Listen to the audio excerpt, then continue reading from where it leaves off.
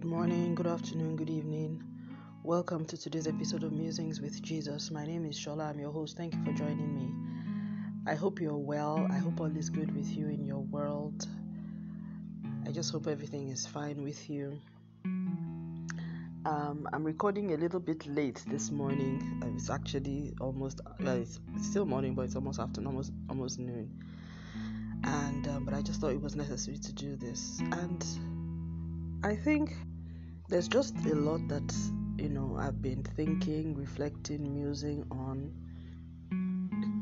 And by the way, things are sort of like opening up in Nigeria. In Nigeria, it's almost as though COVID has gone completely. We don't even hear of anyone falling ill anymore. The government is still releasing statistics, but no one is really following anymore. Some of us still go out with masks. We still use our sanitizers and all of that, but you just get the sense that the risk is not as high as it used to be, and many companies are now insisting that people should start coming back to work.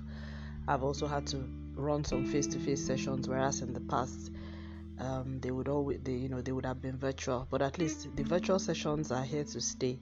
So I think now we're moving more into a hybrid mode type of working, where we're able to hold the events and have the face-to-face things and all that.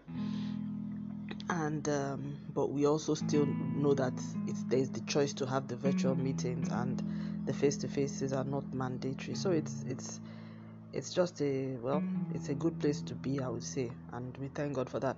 We also realize that in many countries of the world it is still ongoing, and even in Nigeria, I would say people maybe they're still getting sick, but the numbers are very low. They're so low that it's less than any other. It's far less than the normal things like malaria and cold and the normal things that would happen. And but we do recognize that in some countries of the world it's still a major threat, and our prayers are with everyone. And I would just say generally, please, let's just continue to be safe, because until every country is free, we cannot really say that everybody is free, because people still travel, and we don't know if there will be some other strains. But for some reason in Nigeria, COVID, I think we saw the worst of it sometime last year, and in the early days, they've been but for the greater part, I think for the last 4-5 months throughout this year, really, it has really been on a very steady downward decline, to the glory of God. We have a lot of challenges in the country, so if we had to deal with this as well, it would have been overwhelming for us as a people. So we thank God for His mercy. So I don't really have anything specific to talk about today, other than to just reflect on the God's grace and mercy in my life. And I'm coming to realize that He's been so good in my life that I think I have gotten a better deal from the relationship than He has, because He's really done so much for me, and I'm grateful for it. I'm grateful for His kindness, for His mercy, for Him not just allowing my head to be bowed. Oh Lord, I thank You. He did not allow my head to be bowed. There were things that came against me that wanted me to feel like, where is my God? He did not allow my head to be bowed. And one thing I realize now, whether or not I am blessed, or I look as if I am blessed, or I feel as if I am blessed, or things happen to me to make me feel that I am blessed, the truth of the fact is I am blessed. I am blessed because God loves me. He has blessed me with all spiritual blessings in heavenly places in Christ Jesus. He gave His Son for my sake. He did not count it robbery, even though He was equal with God.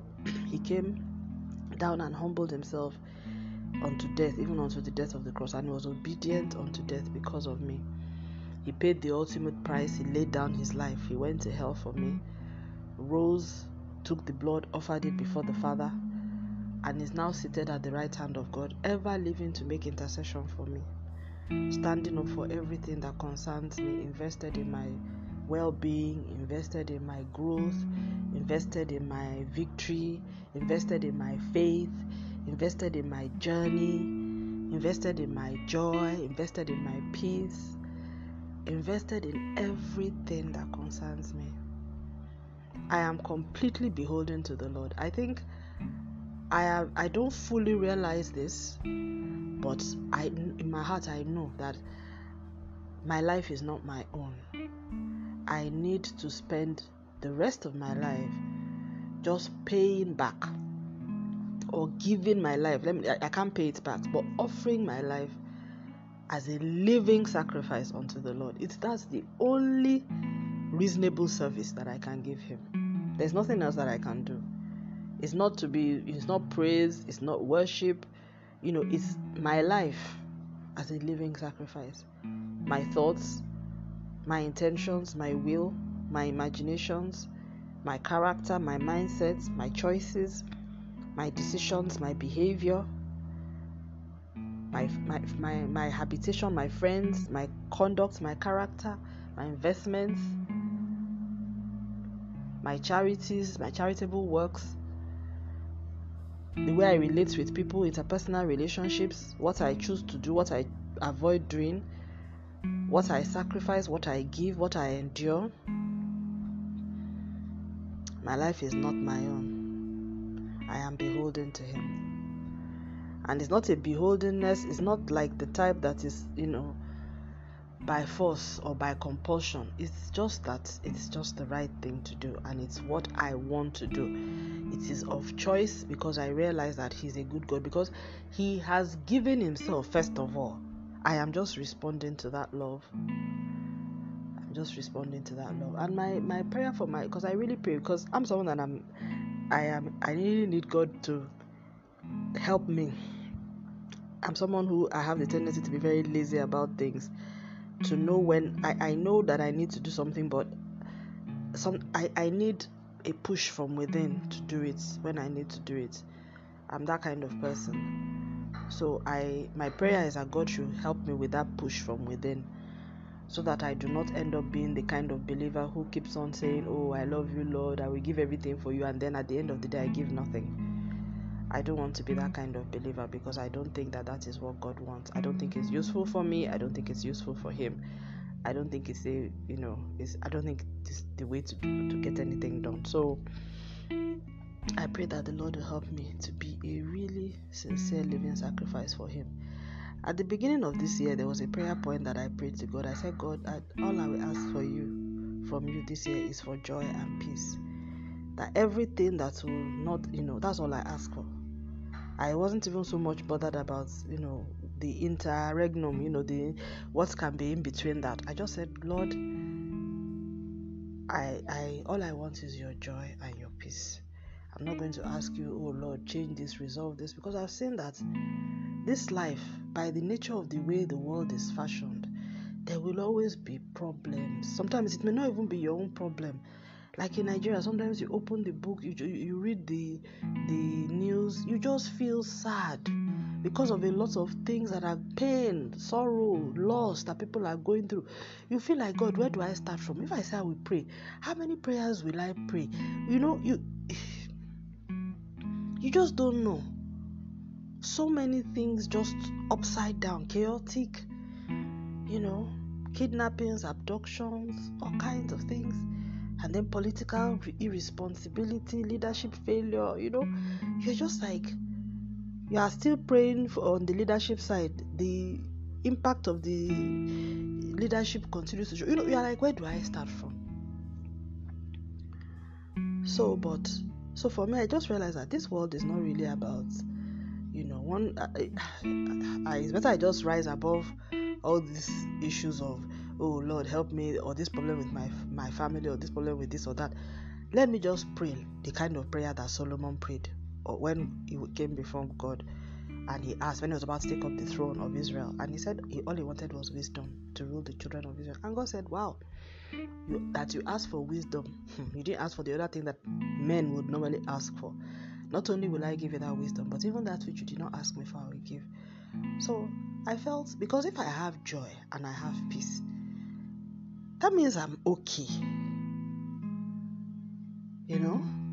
So for the first time in a long time, I had only one prayer point. Two, I didn't have a long list, even though there were many petitions that I had. In fact, I had at that time a pressing issue. And now I'm realizing that God really answered that prayer. So he resolved it. Even though I didn't ask him to resolve it this year. That wasn't my prayer point. But I asked for joy and peace. But he has given me peace concerning that situation. And all the things that he needed to do for that peace to come through, he did it. Both peace, both internal intervention and external intervention. But I didn't ask him to. All I asked was for joy and peace. That was all I wanted, because I was tired. I was tired of my emotions being ranged up and down by all sorts of things, being torn into pieces. I was ravaged. My soul was ravaged. I was tired. I said, God, all I just want, when Jesus talks about entering into the rest of the Lord, that was what I wanted. And so I wasn't even asking him, solve all these issues going on around me. It didn't matter. I just said, just hide me in your bosom. I want to be in that place where all I can feel is the joy of the Lord and the peace of the Lord. That's it. So that same kind of peace that made Jesus fall asleep on a ship in the middle of a very serious storm, that's the kind of peace I want, that will not disturb my spiritual solitude or my mental or my emotional solitude at any point in time. I also want that same kind of joy that will be joy in spite of what's happening, And as I'm looking back and I realize that God has answered that prayer for me. He has answered it. Because I'm even growing, and it's not something he just gives you and then it ends. You grow in joy, you grow in peace. So he's moving me from glory to glory in the joy, glory to glory in the peace. In fact, the one that is most significant for me, most noticeable, is the peace, because that has been a major issue. That had been a major issue, and I'm so grateful to him. And I just pray that he that has begun this good work in my life, that he'll perfect even unto the coming of the Lord. I can't wait for when I will be united with the Lord finally. I don't know, because when I see the things that he's able to do, even in this worldly realm, as flawed as it is, I can only just imagine what heaven must be like. Yesterday I was listening to a service, a song, and a worship service they were ministering Sinach's song, where she says, "You do mighty things, you do glorious things, you're a faithful God, awesome is your name. You do mighty things, you do glorious things, you're a faithful God, awesome is your name.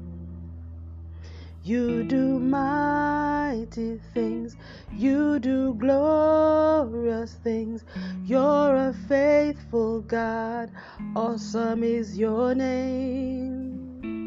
You do mighty things, you do glorious things, you're a faithful God, awesome is your name." And then he goes on to say, "I stand amazed in your presence. There is nothing that you cannot do. There is no one like you, Jesus. There's no one like you in all the earth. There is no one like you, Jesus. There's no one like you in all the earth." So I stand amazed in his presence.